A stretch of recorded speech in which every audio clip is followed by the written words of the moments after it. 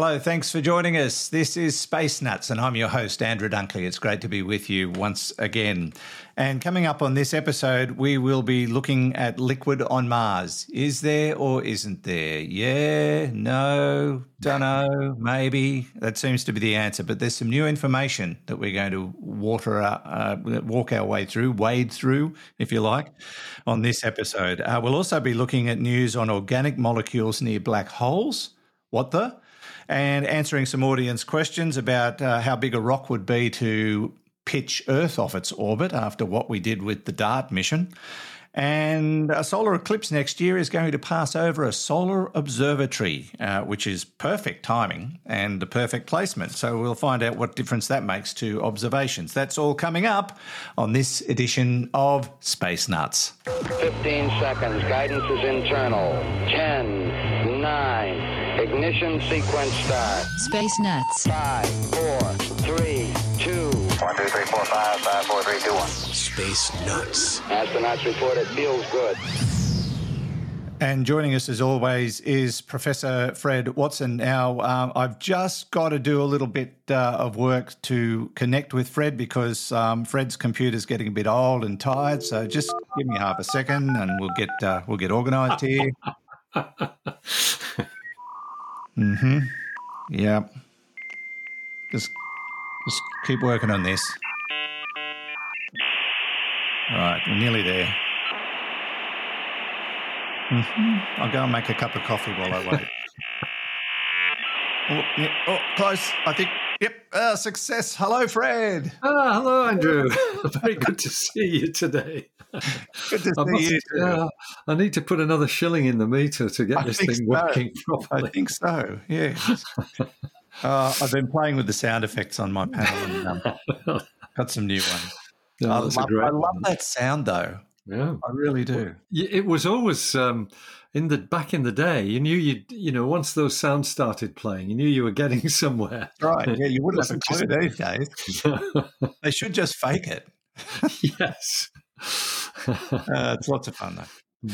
Now we've got plenty to talk about, and the first thing on the agenda is the new evidence. They're calling it new evidence of liquid water beneath the south polar ice cap of Mars. Now, this has been long discussed and debated, and I'm sure there have been some arguments in the halls of science somewhere.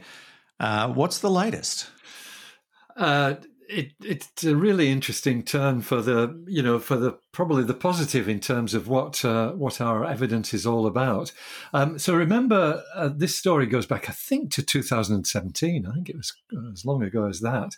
Yeah. When observations made by the Mars Express spacecraft, which is an ESA spacecraft in orbit around Mars, radar observations seem to indicate over Mars's south polar cap that there was a layer underneath the ice that must have liquid water in it because of the kind of radar reflection that was being sent back, returned to the spacecraft. Yeah. A depth of something like, if I remember rightly, I think that ice sheet is about 1.5 kilometres thick. So, down at the bottom of that, there was thought to be this layer of ice. Then there was another paper that came out, which I think has been followed up very recently, actually, with work from the same authors, that said, well, wait a minute, it might not be that because we found radar reflections from places on Earth that don't have ice on Mars that don't have ice on them, and that is probably due to particular kinds of minerals in the underlying rock. I think basaltic rock was one of the culprits, thought to be giving you this bright radar reflection. I thought I heard something to suggest it might be CO2 ice as well. Yes, that's right. I think that's actually what the latest results are about. The possibility of CO. No, not the ones we're going to talk about now, because that's the other team. So we should give these teams equal prominence, shouldn't we, on Space Nuts? But we are mentioning them. We're mentioning the opposing views. However, there has been, as you mentioned, new evidence that perhaps the liquid is actually the situation, and that comes not from radar reflections off surfaces deep under the ice, it comes a from Martian tap. it comes from a Martian app. How did you know that? A tap, A tap. Sorry, I thought I said an app. For our Americans, faucet. A faucet, yeah. Well, that could be where it comes from, but it's more likely to be ice that's melted because of geothermal activity. That's really the thing that is the clincher with this, if that's the case. But that's the big question. So the evidence now has taken a turn, really from looking at the radar reflections deep down under the ice to looking at the surface topography of the ice sheet itself. In other words, the height above the baseline that this ice sheet is, and it's because the scientists who've been working on this have recognised that on Earth, where there is liquid water underneath an ice flow, and there are several situations where that is the case, it has an effect on the shape of the ice surface itself. And what you've got is this really interesting situation because the water underneath the ice, basically it's sitting on top of the rock bed that supports the ice. So you've got a rock bed, a subglacial lake, and then ice over the top of it. And the ice is moving. This is the situation on Earth, Andrew. And what happens is, because there's water underneath, because of the water in the lake underneath the ice, that reduces the friction between the ice sheet and the rock surface itself. And so it changes the speed of the ice flow above it, and that speed is the ice is moving because of gravity. That's what happens with glaciers. And so what you've got is a situation where, because of that reduction in the friction, it changes the shape of the ice surface above the lake, and what you tend to get is a depression in the ice with a raised area further downstream, if I can put it that way, in the direction that the ice is flowing in. Mm-hmm. And so that's the situation on Earth. And so what these scientists have done is gone off back to their Mars radar data and look to see if they can find something similar above these putative lakes, the lakes that are assumed to exist. And they've found it. This is a group at the University of Cambridge. Actually, it's not the radar measurements that they used to find the surface shape of the ice. They used a laser altimeter measurement. So it's what you might call LIDAR. It's light reflections rather than radio reflections. Yeah. And so that lets them see the exact shape of the ice surface. And they're basically, what they're saying is that they match the computer models for how that body of water that is thought to be underneath the ice would change the surface. And actually, it turns out that this disturbance in the ice surface is exactly over where the radar reflections are bright. And these scientists are saying this really adds to the evidence that there is liquid underneath there that's changing the friction between the ice and the rock surface. How interesting! Yeah, it's a very nice piece of work. Whether you believe it or not, it's very nice. Well, it's a nice assumption. I was reading something the other day about glaciers on Mars and how different they are to Earth because of the different gravity, and they thought for a long, long time that the glaciers on Mars just sat there because they couldn't move because there was nothing underneath. But the new theory is that there is probably water underneath, and because of the low gravity, it doesn't run away as fast as it does on Earth. Okay. And therefore, the glaciers on Mars do move, but much, much more slowly than they do on Earth. So we get the impression that they're not doing anything, but they actually are. Okay. If that makes sense. Well, that does, and that ties in. If you've got this crinkling effect of the surface because of an underlying body of water, that might be quite a long-lived phenomenon. It might be because it all happens so slowly. Well, they're also suggesting because of the differences in gravity and the differences in the movement of glaciers, the features we see on Mars are very different to more rigid features of Earth. So Yeah, it's really, really interesting. They do tie in nicely. They're totally different studies, I believe, but they do seem to correlate when it comes to the liquid water situation on the red planet. So very exciting indeed. Does that mean a future mission to Mars, should this new science prove to be absolute, would they target those regions as landing points? Well, you'd expect they might do. That's right. Although you're still going to be a bit hamstrung in how you explore that liquid. If it is 1.5 kilometers down, you're basically you've got to drill a big hole in the ice, and that always raises the issue of bringing terrestrial microbes to what is currently a pristine body of water, if it exists. So I thought we might. I've just looked up, Andrew, the new paper that's come from the opposing group. Oh yes. And we should just give it a mention because it's entitled. It's entitled "Explaining Bright Radar Reflections Below the South Pole of Mars Without Liquid Water." That was published in Nature Astronomy on September the 26th. I've got a feeling that the other paper was published in Nature Astronomy as well. So I'm looking at that now, and I think you're right. Quite interesting. Yeah, it's in Nature Astronomy.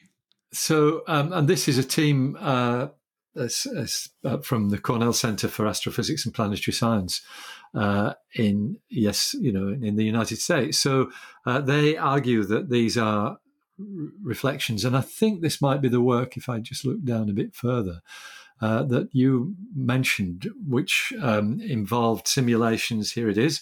The researchers created simulations with layers composed of 4 materials: atmosphere, water ice, carbon dioxide ice, and basalt. And apparently it's the carbon dioxide layers that produce the bright reflections, exactly as you said earlier on in our chat. There you go. So I'm well read. I just don't remember it very well. Tell me about it. Yeah. So I suppose that's going to just create more debate. Yeah, and it's so people are going to think of more and more ingenious ways that you can actually try and distinguish between the two phenomena. And I think looking for crinkles in the surfaces of the ice is actually a really good one. That's in support of the liquid water theory. So I think this is going to go on for quite some time, Andrew. And yes, in the end, it will be just down to future explorers of Mars, probably robotic, to try and find out what really is happening. Yeah, because ultimately when humans do go to Mars, they might be looking at finding water, or at least sourcing water that's been found by those robotic surveys to create fuel to get home. They might go somewhere else. Yeah. It's not. It would be highly salty. It would, it'll be very, very high in minerals, probably perchlorates, which is this natural antifreeze that lowers the freezing point of water a long way below zero. Because it's underneath ice. It's at the south pole of Mars. Our south pole's pretty cold, but Mars is 50% further away from the sun again, so it's even colder. Yeah. So you've got to look for a way to keep the water liquid if indeed it is there. So the technicalities once we're on Mars will be significant. Yes, I think so. Yeah. All right. Lots of problems to solve, but maybe a step closer to finding out absolutely that there is liquid water on Mars. Maybe. Or not. If you disagree, Fred's address is... Yeah, that's right. But we'll watch with interest. This is Space Nuts with Andrew Dunkley and Professor Fred Watson. Let me tell you a little bit about our sponsor, NordVPN. Now, I'm going to do this as I speak. So if I put the URL nordvpn.com/spacenuts into my search engine or into my browser and press enter, it will bring up a special offer for you as a Space Nuts listener. And it's an exclusive cybersecurity package that comes with all the other bells and whistles that NordVPN offers.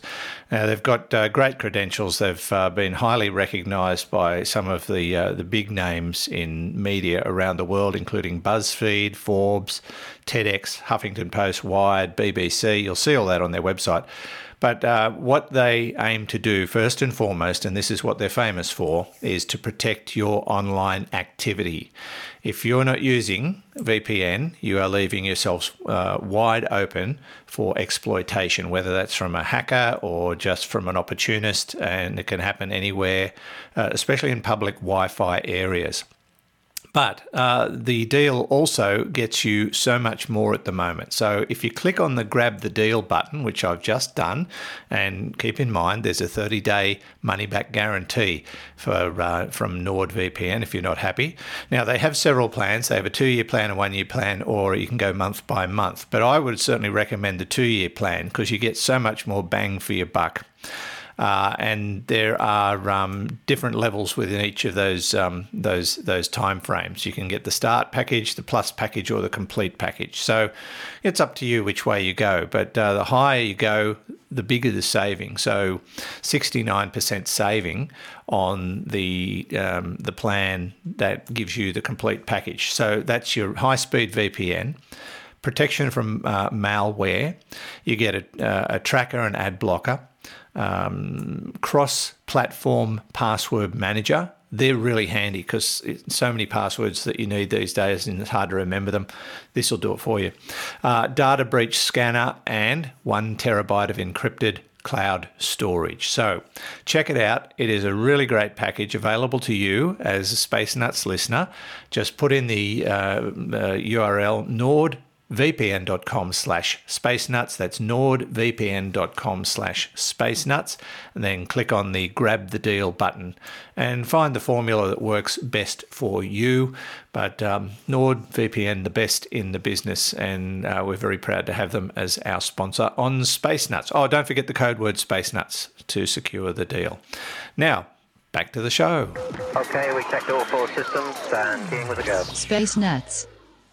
Now, Fred, let's move our attention to a very popular topic on Space Nuts and in general, and that is black holes. And the story that we're looking at now comes from Oxford University, I believe, and observations from the James Webb Space Telescope, but it involves organics near black holes. So organics being, I don't know, some kind of plant product that's been turned into pasta?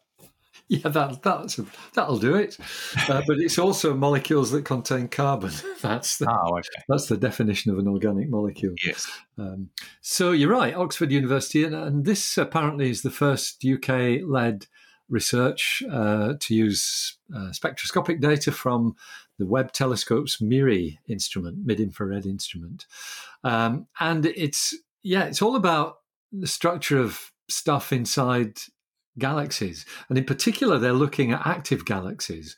And what that means is that you've got a galaxy with a supermassive black hole at its center that is actively consuming the region, the material from the region around it, and causing it, the black hole itself, to become luminous, not because the black hole is shining, but because the accretion disk, this disk of material being sucked in to the black hole, is generating a lot of energy because of the velocities that the material is achieving before it disappears into the black hole, and the fact that energy we see as well, radio radiation, infrared radiation, X radiation. So it's what makes a galaxy active. The gobbling up black hole in the middle. So that would be the last place, Andrew, you'd expect, an environment like that would be the last place that you'd expect to find delicate molecules. And molecules are delicate in the sense that if you blast them with ultraviolet radiation, they fall apart. You've got lots of atoms rather than atoms bound together in molecules. So the Webb telescope, being an infrared telescope, was very good at detecting the signatures of molecules with the spectrometer. And that is what has been done with this particular work, which actually centers around data from three luminous active galaxies.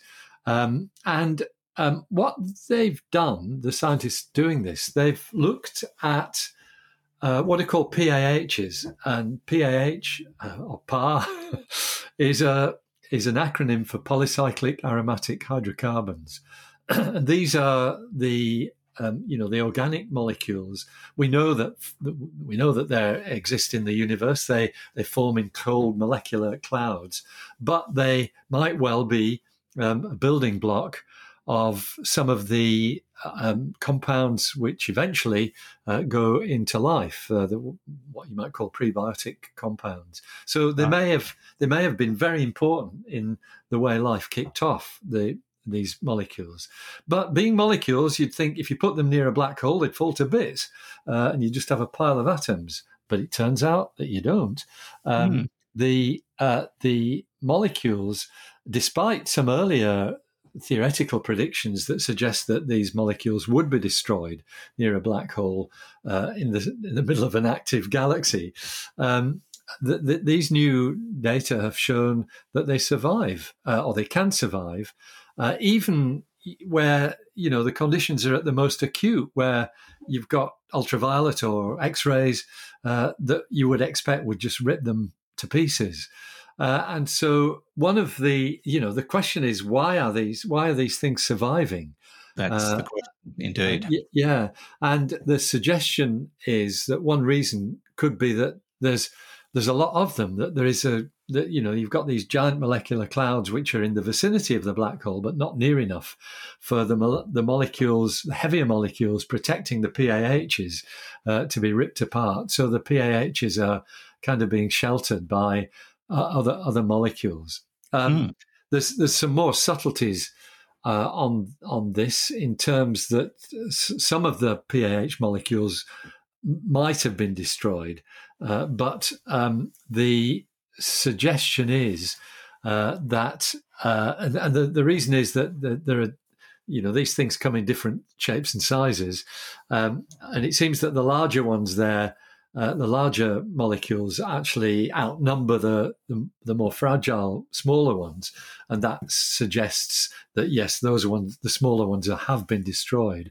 or a higher proportion of them have been destroyed by the radiation. So it's all about how things behave in an environment that we can't even get our heads around, where there's high levels of radiation in the vicinity of a black hole. But it is a study that's brought its own surprises. Yeah. I'm sure. And we get so many questions about black holes, and they are one of the great mysteries of the universe. And I suppose it's going to make people wonder, if molecules are destroyed by a black hole, then what can possibly survive? And yes. Now saying, well, molecules can. Yeah, we are. Yeah, that's right. Does that suggest something else could survive if the circumstances were right? Like human bodies made of molecules, for example. Well, that's a good question, isn't there? Yeah. I don't know. Before you get spaghettified. And that is, I suppose the time will come where we're able to travel long haul in space if they solve some of the distance and speed requirements. And one of the projects that would come out of that is to get up close and personal with a black hole. And I can't imagine what you would see. And you've only seen them portrayed in science fiction and in images that have been created, and now we've got two images of them that just basically looks like an orange-coated donut. That's right. Well, what you see is what you get, I think. It's not a donut. Basically it, but the mystery remains. It is. Yes. I mean, there are simulations which you and I have both seen, and of course, the Interstellar movie had a fairly good simulation of the vicinity of a black hole. But there are even more accurate ones on the web that show you what it would look like from a reasonably safe region. But we're discovering ever more details about this thing. Who would have thought that molecules could survive in that maelstrom of energy that's coming from the accretion disk of a black hole, let alone the gravity. The gravity itself, that's a different thing. That's what spaghettifies you.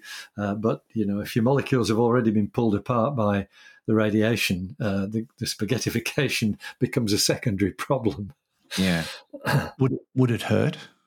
Yes, it would. Whatever it was, it would hurt, and that's why we don't do it, because it would hurt. Yeah, well, we don't do it because we can't get there, but and there's that too. Yes, if we could ever get there, someone would try and test the logic, I suppose. Oh dear, yeah. I don't know. I'm not volunteering. No, and I'm not going to be one of those volunteers that stands in line and someone taps you on the shoulder and volunteers you. No, not interested. I'll let someone else be the guinea pig. But yeah, and you know, Fred, this is going to prompt more questions from people about black holes. What I love is people come up with theories about black holes and ideas and concepts, and they sort of wrap it all up with dark matter, which is the other big mystery, and dark energy. Those are the big three at the moment in terms of queries from Space Nuts listeners. So, Indeed. Yeah, look, if you've got any questions based on what we've just heard, by all means, send them in to us because, we'd love to see what you're thinking in terms of that. But it's a quandary. It is. That's what it is, a quandary. Okay. By the way, if you want to read more about that particular study, you can do so in the journal Astronomy and Astrophysics, where it's been published, and you can read that story on phys.org as well. This is Space Nuts with Andrew Dunkley and Professor Fred Watson. 3, 2, 1. Space Nuts. Okay, Fred, it is question time. And I've got a couple of questions, text questions we're going to tackle today. And we'll start with this particular one. I like this bloke's view. Ramiro from Houston, Texas, writes to us and says, currently sitting across the street from NASA Space Center making a fuel delivery at a petrol station off NASA Road 1. I've probably driven past that, one time. I was listening to the DART episode and came up with a question regarding the change in path of objects. Well, we now know, Ramiro, that it was successful. We heard about that a couple of weeks ago. So his question is, how big does a meteorite or asteroid or comet have to be in order to change Earth's movement through space? Does it speed up or spin faster or slow down? Does it change time? Will it cause the pivot of the axis? And so it goes on. If we could change a rock's course, as we did with Dimorphos, could a really big one change Earth's trajectory, besides the point of climate change and destruction? Thank you both for the show. Keeps me awake on long trips at work. Love hearing the podcast. Thanks, Ramiro. How big would a rock be or need to be to knock Earth off its orbit or shift it slightly or knock it off its axis? And we know probably that this has happened to planets in our solar system at some stage. That's right. Yes. So it's certainly not a daft question, because we think that's what happened to turn Uranus on its side and possibly even to turn Venus upside down. Although I might jump in there, because I read a report the other day that said that they're now suggesting that it wasn't one object that knocked Uranus on its back. It might have been multiple objects. That ties in with some of the conversations we've had recently, though, Andrew. And they also suggested that it wouldn't have to be anything huge. It could be something the same size as our moon that could have done it. Yeah. It's usually thought to be something a bit bigger than that, an Earth-sized object. Earth is 81 times the mass of the moon, so it clearly has much more clout. Yeah. So that is certainly one of the things that you would expect from a large body. Thinking about the collisions that are assumed to have taken place in the early solar system, that collision between the hypothetical object Theia and the Earth, which generated the moon, that was thought to be a Mars-sized object hitting the Earth, and it almost certainly changed the spin of the Earth, and possibly to some extent the orbit as well, although it's a lot harder to shift the orbit of an object than it is to change the spin and change the tilt or change the rate of spin, because you're trying to deflect the whole object itself rather than just change the way it behaves in terms of rotation. And that's why the DART experiment is so significant, because there's, the evidence is now there that its orbit has been changed by 32 minutes from 11 hours 55 minutes. It's come down to be faster than that, and so that has happened. That's with a half-ton spacecraft. But that was with an object only 170 meters in diameter. When you think of an object 12,500 kilometers in diameter, namely our own planet, and of course, considerably more massive, then to change its orbit needs something really big. And in fact, I think you'd be talking about something whose diameter would be between that of Mars and the Earth. It would be almost like needing another planet in order to bash into our planet, give it a big enough swipe to change the orbit. It's much easier to change the spin rate. And I don't know, we haven't really talked about this, but it seems very likely that the Chicxulub impact that wiped out the dinosaurs, a 15-kilometer object, may have actually changed the spin rate of the Earth, perhaps made a few milliseconds difference to the length of a day, maybe even shifted the pole slightly. We know that the pole does wander around on a scale of a few meters, but something like that could have made a bigger difference. I'm inclined to try and follow that up, because I'm sure research has been done on this. What did the Chicxulub impact do to the Earth's spin, and maybe even its orbit? Because just maybe there might be a very small change in its orbital elements, but that would have to be modelled rather than anything you could measure. We know there are rogue planets out there, poor old things that have been kicked out of their own solar systems, and they're just floating around. Could one of them rock up one day and give us a nudge? Well, that's right. In principle, that could happen, given that we've already had visitors from other solar systems in the shape of your favourite interstellar asteroid, Oumuamua, and various other cometary things as well. Borisov, that's right, Comet Borisov. Well done, yeah. That the first interstellar comet observed. So, but we'd know about that quite a long way ahead. Yes. We wouldn't be able to get out of the way, though. I don't think we'd be able to get out of the way. That's right. If it was on a collision course, I think we'd just try and get off the planet as quickly as we could. Yes. Yeah, but where would we go? Well, yes, exactly. And we wouldn't have time to sit back and wait for the dust to settle, I don't imagine. No, there might not be much for it to settle onto, really. We just have to wait for it to all... Yeah. So the answer to Ramiro's question is it's big. It's got to be big in order to change the orbit. And have to be a monster, something.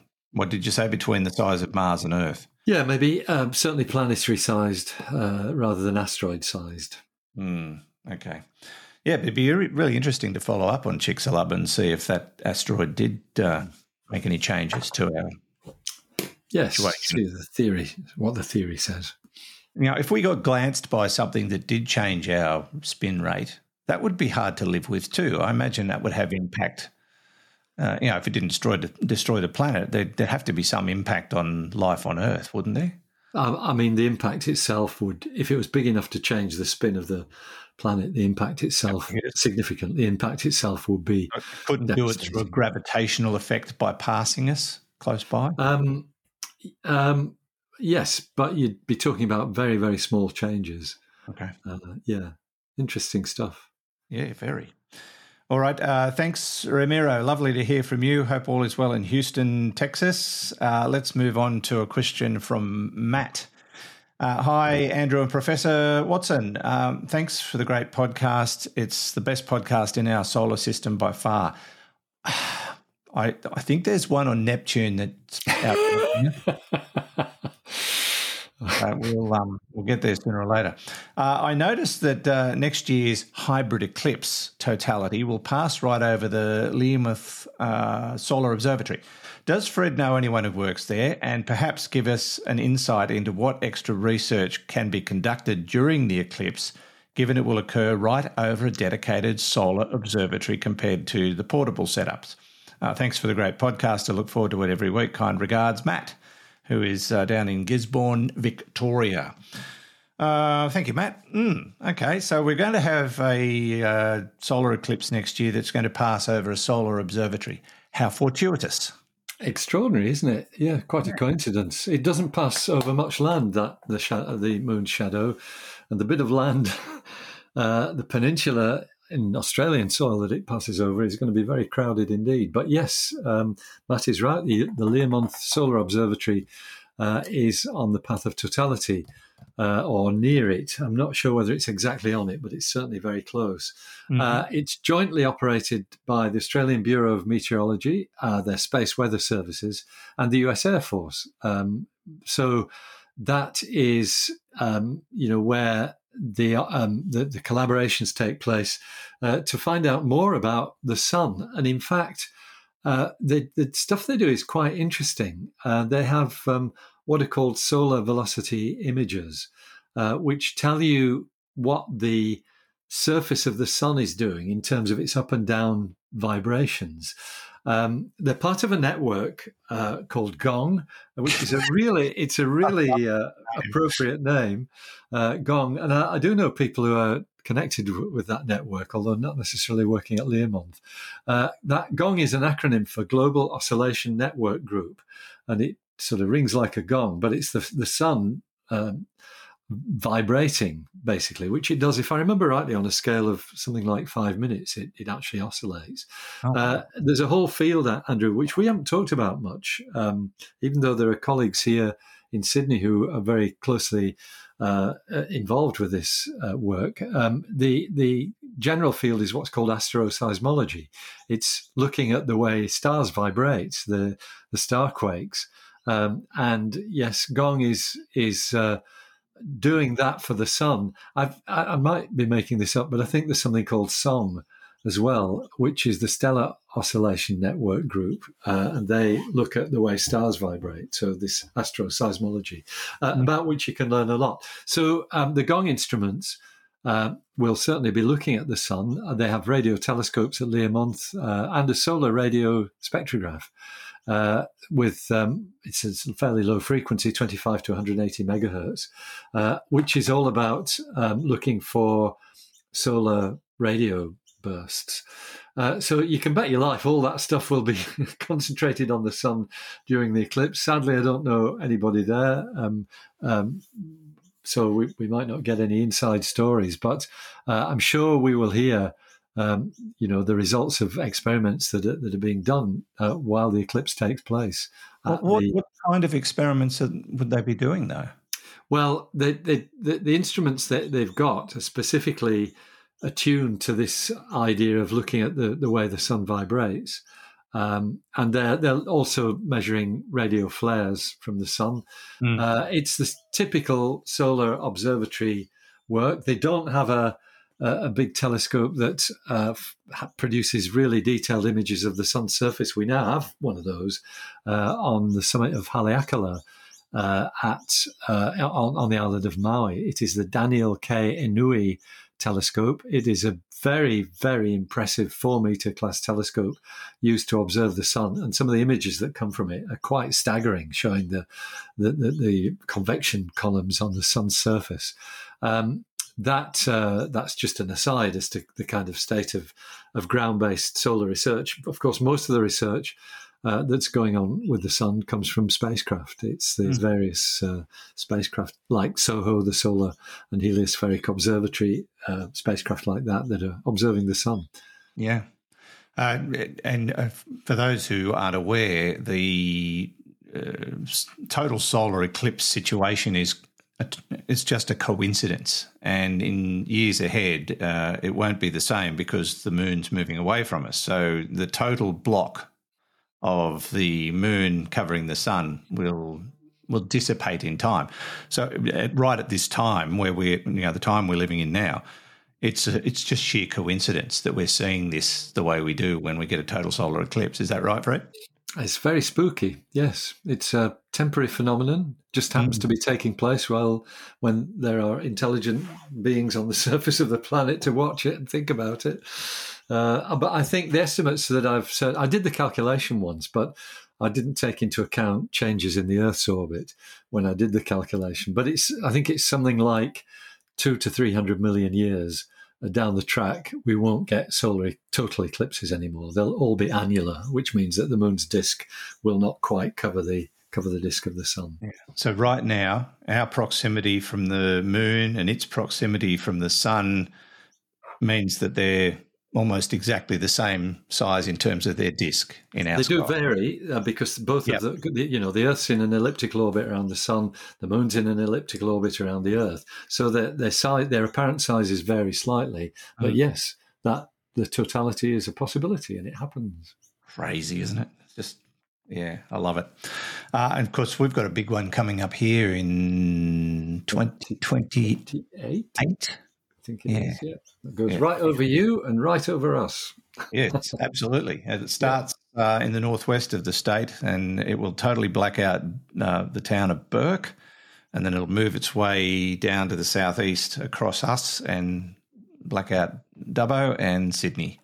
I hope it's a clear day. I'm looking forward to it. We'll have to do a live broadcast, although you'll probably be very busy that day. We'll see how we go. Space Nuts tend to get a high priority, Andrew. You might be interested to know. Yeah. Yes. We've worked our way up to number one on Fred's to-do list. Yeah, on my to-do list. That's right. It's only taken 6 years. Very good. Thank you, Matt. Good question. And yeah, it's quite fascinating. And I honestly didn't know we had a solar observatory in Australia, Fred. How about that? Yeah, there you go. Well, lots of stuff that you don't know about. The lack of my knowledge is deep. It's very deep. Matched only by mine. Oh, no. You're way ahead of me. Now, if you do have questions for us, don't forget to send them in. You can do that through our website, spacenutspodcast.com or spacenuts.io. And just send us audio questions. You can do that through the AMA tab and the send us your audio question tab, or you can send us text questions via the AMA tab as well. We take both. Don't forget to tell us who you are and where you're from, because we do love to know that. Although sometimes we can pick it up from the accent, just occasionally, especially those Australians. They're always whinging about something. And while you're at the website, check out Astronomy Daily. There are fresh episodes of that almost every day, and I love that the feedback we're getting says that people are using Astronomy Daily to get a little dose of astronomy while they wait for Space Nuts, which is great. I love it. They're working well together. But yeah, Astronomy Daily with Hallie trying to pull the wool over my eyes or give me a bit of a razz. She's always trying something.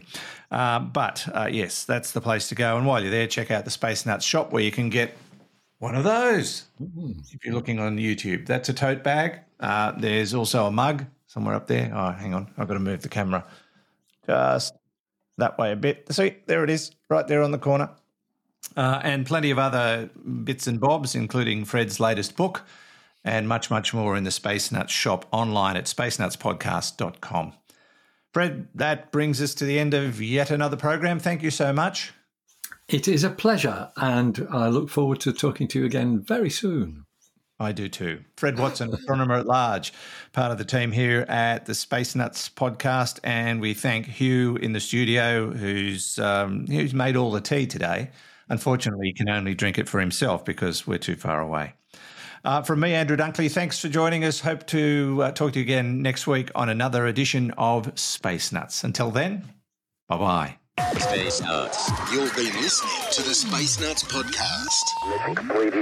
Available at Apple Podcasts, Google Podcasts, Spotify, iHeartRadio, or your favourite podcast player. You can also stream on demand at Bytes.com.